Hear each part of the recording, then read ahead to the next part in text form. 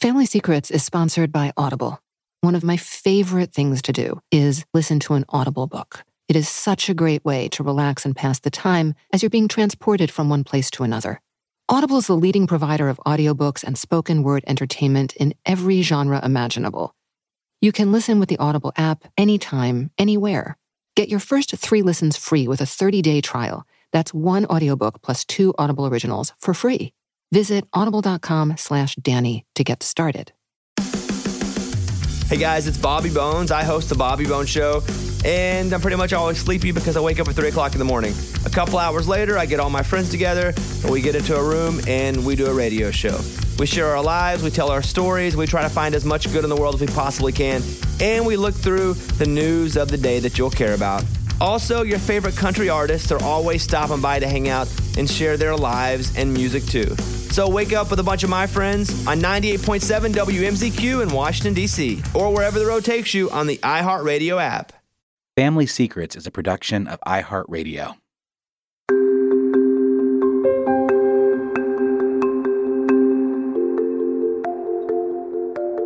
I'm Danny Shapiro, and this is Family Secrets. The secrets that are kept from us, the secrets we keep from others, and the secrets we keep from ourselves.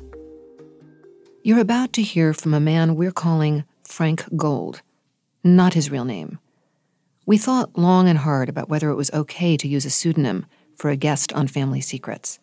After all, what we're doing on this podcast is casting light into the shadows, calling everything by its true name. But Frank has a good reason for keeping his identity private, in the name of protecting others. So here's Frank. Insert air quotes. My family, both sides of the family came to this country around the turn of the last century, early 1900s. So my grandparents were all born in the United States. My parents were born here. I was obviously born here. And my grandparents were, their parents were very prosperous. The people who came here were very hardworking and industrious. My father's father went to college and graduated from college, and my grandparents were all very affluent. But my parents, both of them, were like a regressive generation. Instead of building on the prosperity of their immediate ancestors, both of my parents were like first-generation immigrants. They neither one finished college. My father didn't even go to college. He was intrigued by a wealthy uncle and wanted to just skip to success. And that was really not a good recipe for him. And they got married very young, in their early 20s. And they struggled. You know, there were poor choices and short-sighted choices. And by the time I was born, they were married about 2 or 3 years. We were living in the tri-state area. You know, I remember we lived in like garden apartments, you know, not fancy. And we lived in one place when I was in kindergarten. We moved again. I mean, maybe I was the wrong kid to move a lot because I take a lot in. I'm very aware. It can be hard to move around a lot as a kid. You can feel kind of unmoored. You become attached to a place, and then, through no choice of your own, you leave that place. And Frank's dad kept changing jobs, so it keeps happening for Frank, along with his younger sister and brother. For Frank, this constant moving around forms a key aspect of his character, one that will serve him well later in life. He becomes hyper-aware, with a keen, almost sixth sense about people and places. I just remember, you know, this awareness of like all these parallel lives, every town has a school or a school district, and you know, every town and school is going through its own sort of, you know, John Hughes-esque high school experience simultaneously in parallel. All over Long Island, all over Westchester, all over New Jersey. The same music, the same experience. You go to the same concerts, but separately. But when you don't move, that's your world. And you think that is your world.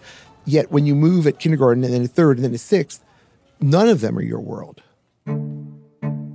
This might be hard to imagine for anyone listening who's, say, under 30. Today, kids grow up with all of this connectivity. They know there are worlds other than their own.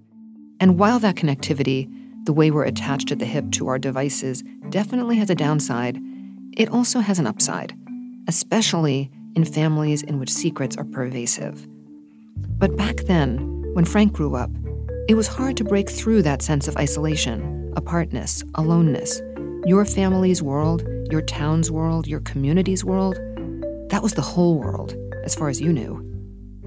So, Frank's upbringing, while making him hyper-aware, also makes it hard for him to get close to people, because, after all, relationships don't last, not when you keep moving. What was their relationship like, your parents? I wouldn't say it was particularly warm. They've gotten warmer, by the way, and more expressive in their old age than they ever were that I remember growing up. I don't remember a ton of affection. I don't remember hardly any emotional conversation. And I just saw them recently, and it's always light, superficial stuff. There's no depth. They don't want to talk about heavy things or emotional things that aren't necessarily even heavy. You know, the weather, about what other people are doing. Very little personal conversation ever. When Frank is in the 9th or 10th grade, the lack of warmth between his parents becomes something else, something harder, murkier. They've moved all over the tri-state area around New York City, and at this point, his father's commuting a pretty sizable distance to work each day, to a better job. He's making more money, but life isn't getting better. In fact, it's getting worse. And the family is pretty isolated because Frank's father has shoved away his own relatives, always because of unspoken, petty grievances. It went from, some extra time to commute to all of a sudden late nights. Like things were like chugging along, normal suburban existence, and then all of a sudden, it's like 10 o'clock, 11 o'clock at night. My mother's anxious, upset, standing by the window, looking out the window, pacing. And, that creates anxiety in the house. And, we have school the next day. And I am, by the way, at most 15, 16. My sister's like 9. And my brother's in between. He would come home eventually, and they would argue. They would fight. Where were you? Why are you home so late? Why didn't you tell me? And that's unsettling to hear, when you're really wide awake in your bedroom, or worse, awakened by stuff like that. And it was a lot fast. And, it's in a family that doesn't really talk about emotions. It was confusing, and it was the most emotional thing I'd ever experienced, probably up until then. And all I remember looking back is how incessant it got. It seemed like it grew into, maybe it started off, a day a week, and then it grew into like a constant thing. And there were just these arguments night after night after night, and then yelling and name calling, and it was horrible. And it's really abusive to have 9-year-olds and 12-year-olds and sleeping in their bed listening to this. I know couples have problems, but there's a time and a place, and that was neither. And I remember talking to my mother one day, who was very upset, and saying, why are you guys fighting all the time? And what's going on? Like, why can't you naively, work this out or figure what's going on? And I remember where I was standing. I remember she says, well, because there's things going on. And I said, what's going on? And she said, well, what do you think? I said, how the hell do I know what's going on? I'm just listening to you idiots fight all night. Like, enough already. And she says, well, there's another woman. And I didn't know where to go with that. By the way, my guess is if I had really listened to the fights, I probably would have known that by now. And maybe I did know it on some level. But hearing it, especially from, your parent who you never spoke to about anything emotionally or of substance ever anyway, was jarring. And all I remember, is that persisted through high school. I don't remember anything other than that fighting. And then I left to go to college. And I went to college, and I didn't think about that for 1 second. Not a minute. Did you go far away? I mean, did you try? I sure did. Yeah, I had a feeling. Yeah. About 1,500 miles away. Uh-huh. I didn't even visit the school. You know, back then you'd get a brochure in the mail and type your application and send it off and cross your fingers. But was it important to you to get away? I liked the idea that it was different. And I liked the idea that, you know, that 32 kids in my class, which is about 275 kids, went to one state school. I'm not going to school with 32 people I just spent the last, 4+ years with. I like the idea that no one was going there. I mean, am I seeing a pattern now? Yeah, it didn't occur to me that I got to get out of here. But I did, and I wanted change, and I wanted new. And I got it. I really did. And what's funny or interesting is I remember going to college and totally compartmentalizing and blocking out these fights and all this horribleness. And I mean, Danny, it was night after night after night after night. It's torture. I mean, it's funny. At one point, I said to my mother when I was still home, "You got to leave. Why are you doing this? It's not working. Like, get out. Let's get the fuck out of here. Like, what are we doing here?" "I can't. You don't understand. It's complicated." Let's take a quick break here. Family Secrets is sponsored by Audible. Lately, I've been traveling a lot. I've been in the back of cars, taxis, I've been on buses, on trains, on more planes than I can count. And one of my favorite things to do is to listen to an Audible book. It is such a great way to relax and pass the time as you're being transported from one place to another. It's also a wonderful opportunity to take a break from screens. Just close your eyes, assuming you're not driving, and let your ears do the work. Audible is the leading provider of audiobooks and spoken word entertainment in every genre imaginable, including my personal favorite, memoir. You can listen with the Audible app anytime, anywhere. Get your first 3 listens free with a 30-day trial. That's 1 audiobook plus 2 Audible originals for free. Visit audible.com/Danny to get started. Hey guys, it's Bobby Bones. I host the Bobby Bones Show, and I'm pretty much always sleepy because I wake up at 3 o'clock in the morning. A couple hours later, I get all my friends together, and we get into a room, and we do a radio show. We share our lives, we tell our stories, we try to find as much good in the world as we possibly can, and we look through the news of the day that you'll care about. Also, your favorite country artists are always stopping by to hang out and share their lives and music too. So wake up with a bunch of my friends on 98.7 WMZQ in Washington, D.C., or wherever the road takes you on the iHeartRadio app. There were other family fights going on at the same time. Frank's mother used to fight with her mother on the phone. He would hear the two of them going at it all the time. More anger, more rage that he constantly was overhearing during his childhood and adolescence. He used to want to walk into the kitchen, take the phone out of his mother's hand, and hang it up because he just couldn't take it anymore. I will say that my mother, who really is not the perpetrator in any of those stories, is the professional victim in a way. Like, how she could have that same conversation with my grandmother countless times for years and years, I'll never understand.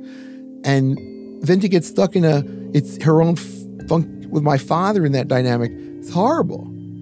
And I don't know why she took it, or she felt so powerless. But she obviously did. I don't want to say I resented her for it, but it angered me that she was not stronger. So now we're talking about you're in college now. I come home to visit, and my sister and brother still live in the house because they're in high school or middle school, whatever. The same thing's happening. And I think, oh my God, still, every night, he goes to work. It turns dark. She's standing at the door, pacing, upset. everyone's in their bed. He comes home and the same two-person play plays out, from 10 to midnight, like it was the first day, like I never left. Frank's now out of college, and one day he needs to borrow his dad's video camera. This was in the early days of video cameras when they took VHS cassette tapes, the era well before smartphones. So Frank's dad sets out to show Frank how to use the camera. Frank calls this a normalcy moment, like backyard barbecues or shooting hoops or playing board games. Normal, just something any father and son might do. So in this normalcy moment, I remember him showing it to me and how it works. And he had to put a tape in it.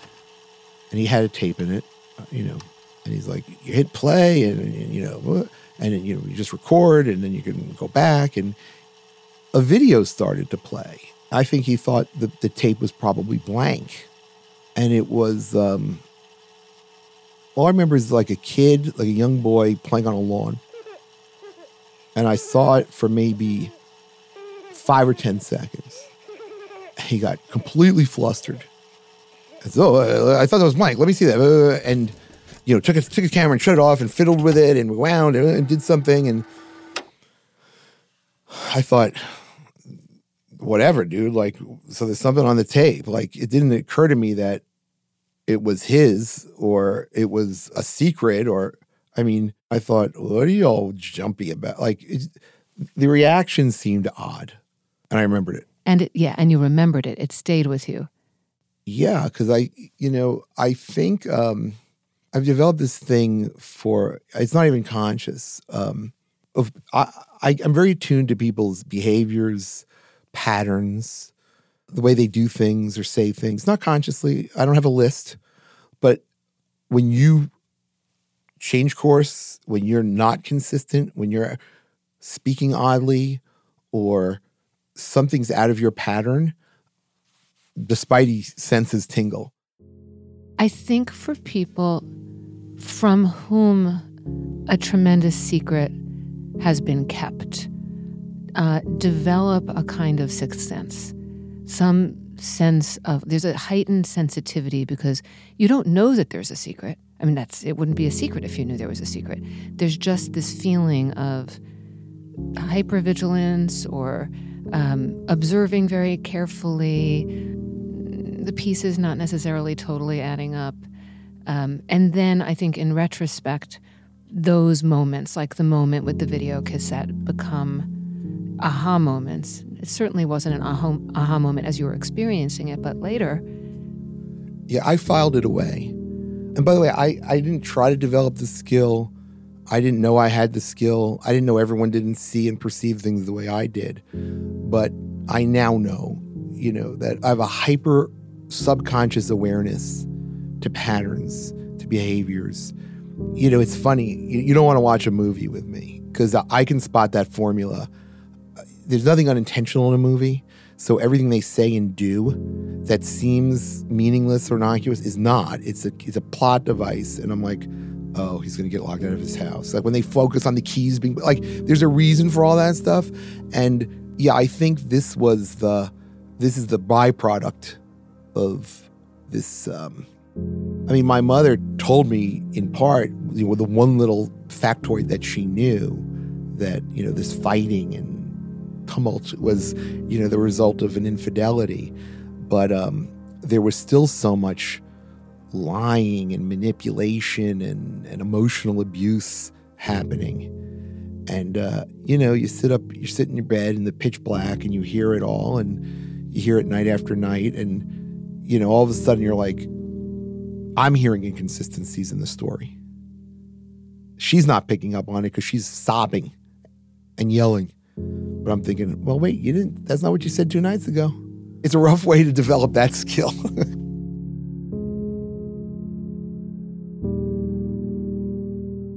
So fast forward into Frank's adult life. He becomes an attorney. His skills as an interpreter of people's patterns and behavior serves him well in his career. He marries, has 3 kids. His parents, still together, incredibly, move to Florida and sort of settle into a calmer life. The violent fights have been reduced to squabbling, but with a mean edge to it. Frank doesn't see them too often. One day, literally, I'm sitting at my desk, like life is just normal. And that stuff is very far behind me and very distant in my mind. The phone rings and it's my sister. And she's like, hey, I need to talk to you. And she said, I got a call and I don't know what to do with it.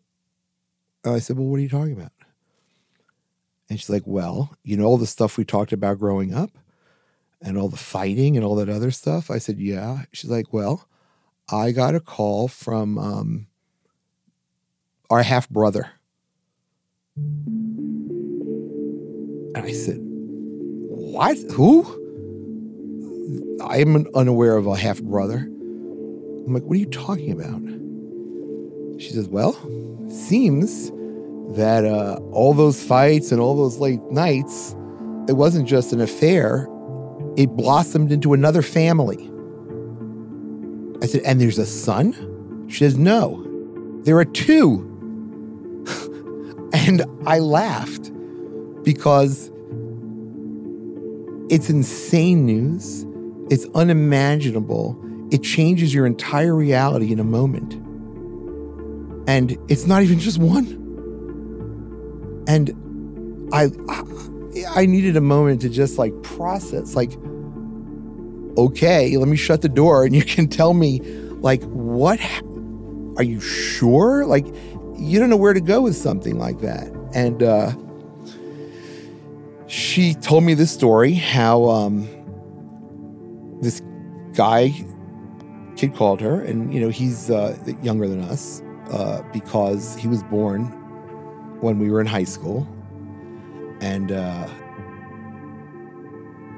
the short version is, this is the older son. He speaks to my father and sees my father fairly often.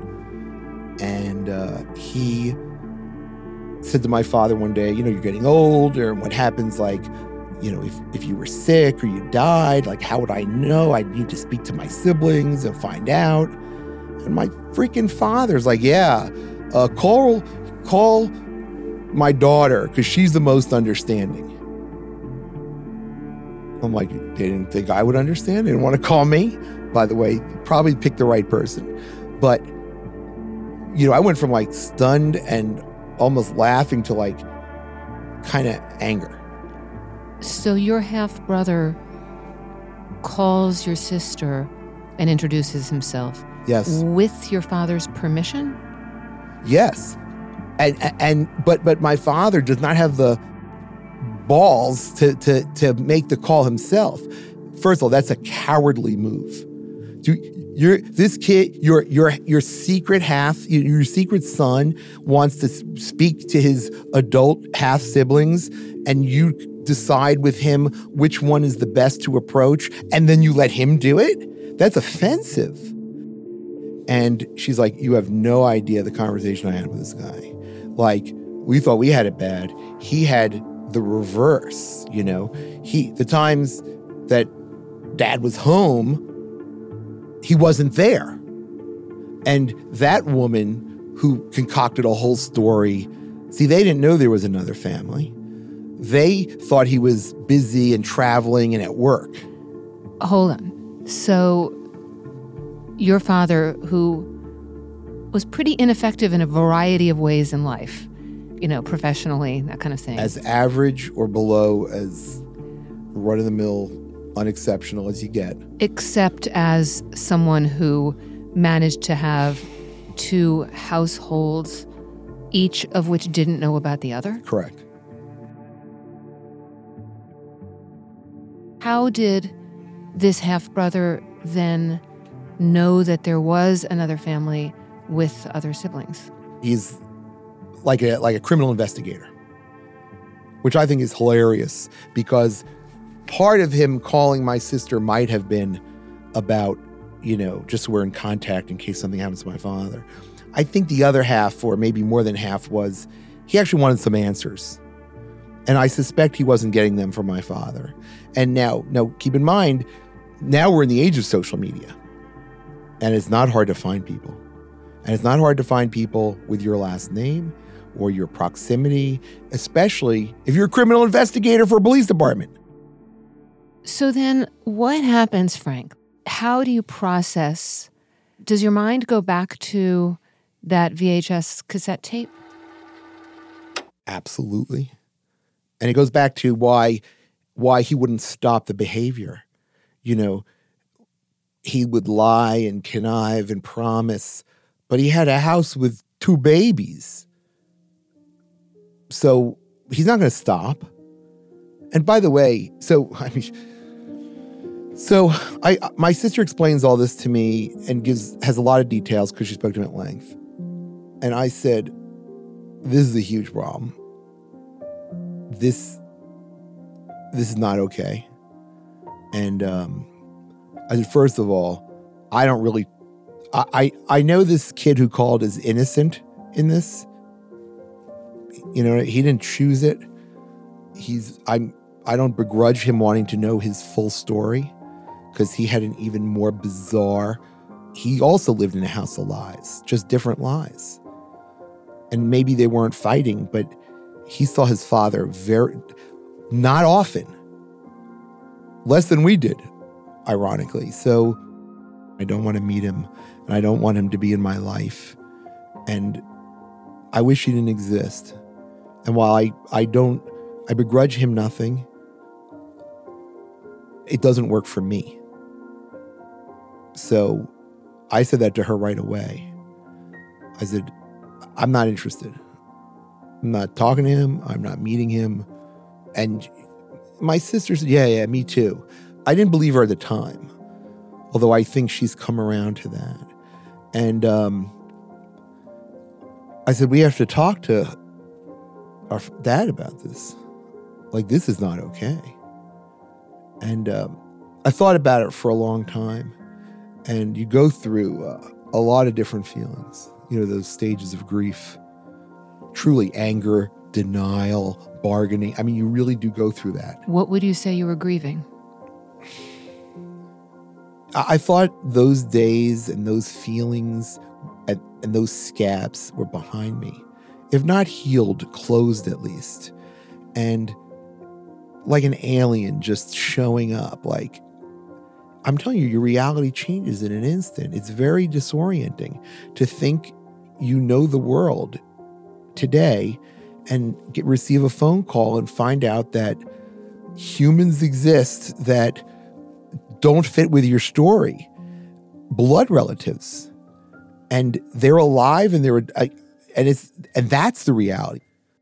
It's the difference between like the language, like when I found out that my dad hadn't been my biological father, I was describing it as something that happened to me, that I discovered that, you know, that I wasn't who I thought I was, literally. And I realized I had to change the language because it wasn't something that happened to me. It had always been thus. Like it was me. And that, I think, is part of what's so shocking and disorienting when you uncover a secret like that, because it was the reality. You didn't know it was the reality, but it was for a very long time in your life. Yes, and I feel betrayed and deceived because of it. And I never trusted people that much. Like when most people give people trust, and then people can lose that. I don't distrust, but I start out at 0. No one gets credit in advance. And that was formed long before this phone call. The phone call lets me know where it came from, even though it wasn't always conscious. We're going to pause for a moment for a word from our sponsor. Hey, young world, the world is yours. The Ball Alert Show podcast is a new podcast with a fresh perspective on pop culture happenings. The NFL, you're not just going to tear the NFL down in one sitting. And let's talk about this. They're all 80. Every owner is 70. They're on the way out. Comment creeping on social media. People are like, okay, Ayesha Curry is like a little corny or whatever it is they think, right? So now it's like anything that she does, oh, she didn't do the Millie Rock right. Oh, she didn't explain City and Hot Girl Summer right. Oh, she like damn, like it's y'all are alive. Baller Man. My man is in jail and I started to like someone else. I know it's not right, but I really can't fake what I'm feeling. What should I do? And we even cover world news. It's your lifestyle specialist, Kenny Byrne. With your favorite Ethiopian Sue Solo. And the kid, Ferrari Simmons. Make sure you check us out on our brand new podcast, The Baller Alert Show Podcast. Available now on the iHeartRadio app, on Apple Podcasts, or wherever you get your podcasts. Hi, I'm Bob Roth, CEO of the David Lynch Foundation and a transcendental meditation teacher for over 50 years. I've taught many thousands of people to meditate, from celebrity clients to students in inner city schools. And now I'm bringing some of what I've learned straight to your ears with my new podcast, Stay Calm. A lot of people are skeptical about meditation. I was too when I first started practicing, but meditation and other science-backed techniques for calming yourself can change your mind, your body, and your life for good. We'll cover topics like sleep, the science of gratitude, and ways to boost your immune system to help you be healthier and find peace during these troubled times. So whether you want to master meditation for life or just want to find a few moments of calm in your day, then I invite you to tune in, and together let's learn how to stay calm and be happy. Listen and subscribe to Stay Calm on the iHeartRadio app, Apple Podcasts, or wherever you get your podcasts.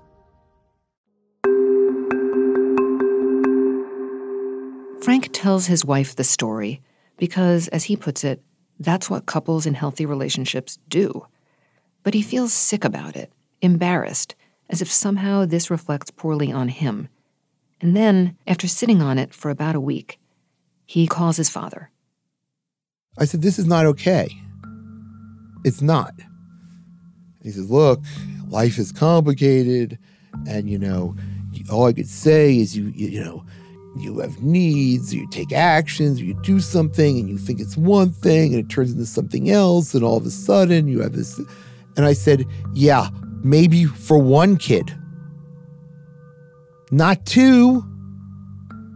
Two's not an accident. One is like, oh my God, what happened? Two is a family. Fool me once. Two? Unforgivable, unacceptable. He's bullshitting me. He's selling me, this whole, hey man, you think it's one thing. No, at some point you were in. When you took that fucking video camera there to film your sons, you knew what you were doing. By that point, it was not unintentional or an accident. So don't tell me that crap. I mean, my whole life and career is about sussing out full of shit people. And he's patient zero in full of shitness for me. So I'm imagining that conversation doesn't particularly end with some kind of great closure for anybody involved. No, it doesn't. And I'll tell you how it ends. He says, look, your mom, I don't think you should burden her with this, and it would be a lot for her. And I realize my mother, and I'm going to say this intentionally, may not know. He thinks she doesn't know. She may know. She may have a video camera story in her head someplace, or she may not want to know. And I said to him, stop. I will talk with her about this or not because of my relationship with her. Don't ask me to do something or not do something because I'm more likely to do it to spite you. So stop selling me. And here we arrive at the reason, or at least part of the reason, why Frank is using a pseudonym for this episode. His mom, as far as this part of the story goes, is innocent. Also, his kids. He doesn't want to be the guy who suddenly doesn't speak to his relatives the way his father did. He's refusing to allow his father to turn him into a version of himself who he hates and disrespects. So he doesn't say a word to his mother or his kids. 5 years go by, and Frank's daughter wants to go to Florida to see her grandparents. There's a Pink Floyd concert that Frank wants to see that's happening in Florida at the same time. So he tells her, you know what? I'll come with you for the weekend. We'll see them. I'll go to the show. Then his dad catches wind of it, and he says he wants to go to the show too. He knows the venue, knows all the guys there. At first, Frank recoils, but then... I thought, again, am I being that guy, Again, I have a reason why I can't see my father, and I don't want to be him, So I think, I'll give it. How bad can it be? What could go wrong? So we go to this concert, and it's fine. He knows the people in the parking lot. He knows the ticket takers, because the guy who thinks he's antisocial is, the schmoozer. He knows everyone. He's connected, and it's a real conflict between how he describes himself and how he acts. We go to the concert, and there's an intermission, and we decide to go walk around, go to the bathroom, whatever. And as we're walking up the steps to leave the arena, it's like, oh, this is a client of mine, some local guy of renown that he knows. He's like, the guy's like, hey, how you doing, man? And my father's like, hey, how you doing? Let me introduce you to my son. And he introduces me, but not by my name, by the older half brother's name. And he doesn't realize he does it. And the guy's like, hey, nice to meet you. And they just chit chat for a minute or two. And I am stunned. Like the arena got quiet. Like that device in a movie where it's just you. Like the camera zooms in and everything fades to like a hush. And you're like time stood still. And you're like, where do you go with that? And I thought, another test, And I said to myself, I really consciously thought this. I'm not going to get freaked out by this. I'm not going to let this ruin this night for me. I'm letting this one go. And he says goodbye. The whole transaction's like 2 minutes. And we walk into the arena and he goes, oh, he's a really nice guy. I said, yeah, and wrong son. He's like, what? I said, I'm Frank. You introduced me by this other name. And he turned red and he looked bewildered. I've never seen, maybe the only other time I saw that face was on the video camera, when he was fumbled and confused. The two worlds all of a sudden overlapped, matter and antimatter. And he looked so embarrassed. I've never seen that expression. He goes, did I? I don't think, I said, yeah, you did. And anyway, let's go. Oh, no, he's a great kid. And, you shouldn't be, I said, stop speaking about it and don't mention it again. Old man. And that's it. And we walked away. Throughout our conversation, Frank's embarrassment that this is his family, this is his father, this is where he comes from, is palpable. He so badly doesn't want this to be his story. He got out, he moved away, he built his own happy, successful life. And then this new piece of information, shameful information, as Frank experiences it, has crashed in like a meteor, and he's now carrying around this story like his own secret. Is this why he doesn't want to tell his kids? Or talk to his mom about it? Embarrassment? Shame? First of all, it's not my secret to tell her, it's his. So that's my rationalization to get me off the hook now that I know this piece of information that I don't feel I should even be the one to tell her. And I don't know that she'd want to hear it from me, but I wouldn't want to hurt her. She's the one who never left, and she's the one who still lives with this guy. I don't want to wake the sleepwalker.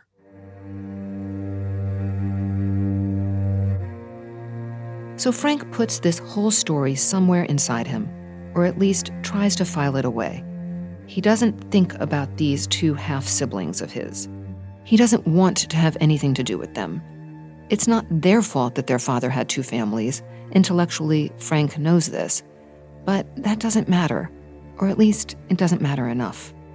So he doesn't think about this all that much, to the point where when he does one of those over-the-counter DNA tests, it doesn't occur to him that, wait for it, guess who showed up in the database? They think they're half cousins or whatever. And my kids are in there under my account. My sister is in there and her son.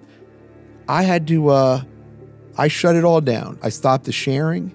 I broke the connection. I did, other than quit the service, I shut anything down that makes a connection or shares information or shows names. I stopped sharing with any relatives or anybody.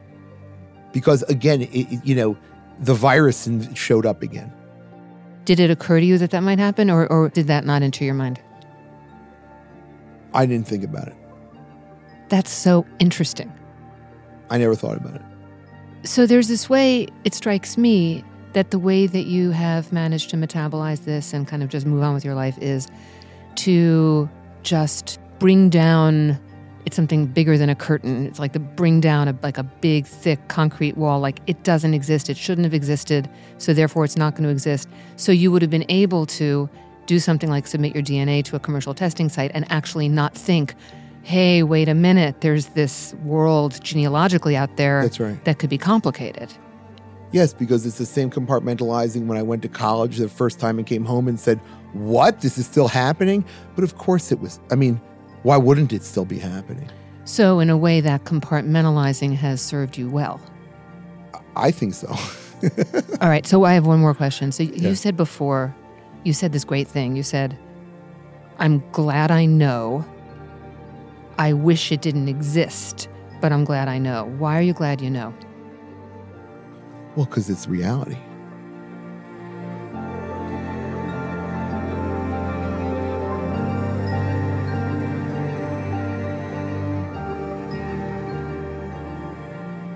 I'd like to thank Frank for trusting us with his story today. Family Secrets is an iHeartMedia production. Dylan Fagan is the supervising producer, Lowell Berlanti is the audio engineer, and Julie Douglas is the executive producer. If you have a family secret you'd like to share with us, you can get in touch at listenermail@familysecretspodcast.com. And you can also find us on Instagram @DannyWriter and Facebook @FamilySecretsPod and Twitter @FamSecretsPod. For more about my book, Inheritance, visit DannyShapiro.com. For more podcasts from iHeartRadio, visit the iHeartRadio app, Apple Podcasts, or wherever you listen to your favorite shows. Family Secrets is brought to you by Audible. We live in a noisy, busy world. And lately, I have been really noticing that what I want to do is put on my headphones and I want to listen. Audible is the leading provider of audiobooks and spoken word entertainment in every genre imaginable. You have, at all times, a library at your fingertips. You can listen with the Audible app anytime, anywhere. Get your first 3 listens free with a 30-day trial. That's 1 audiobook plus 2 Audible originals for free. Just visit audible.com/Danny to get started. There's a darkness that dwells in the center of the world. It's the kind that make up the nightmares that kept you awake as a child, clutching your blanket as you cry for your parents. It's the kind you cannot escape, no matter how hard you try. Listen to Lighthouse now on the iHeartRadio app, on Apple Podcasts, or wherever you get your podcasts.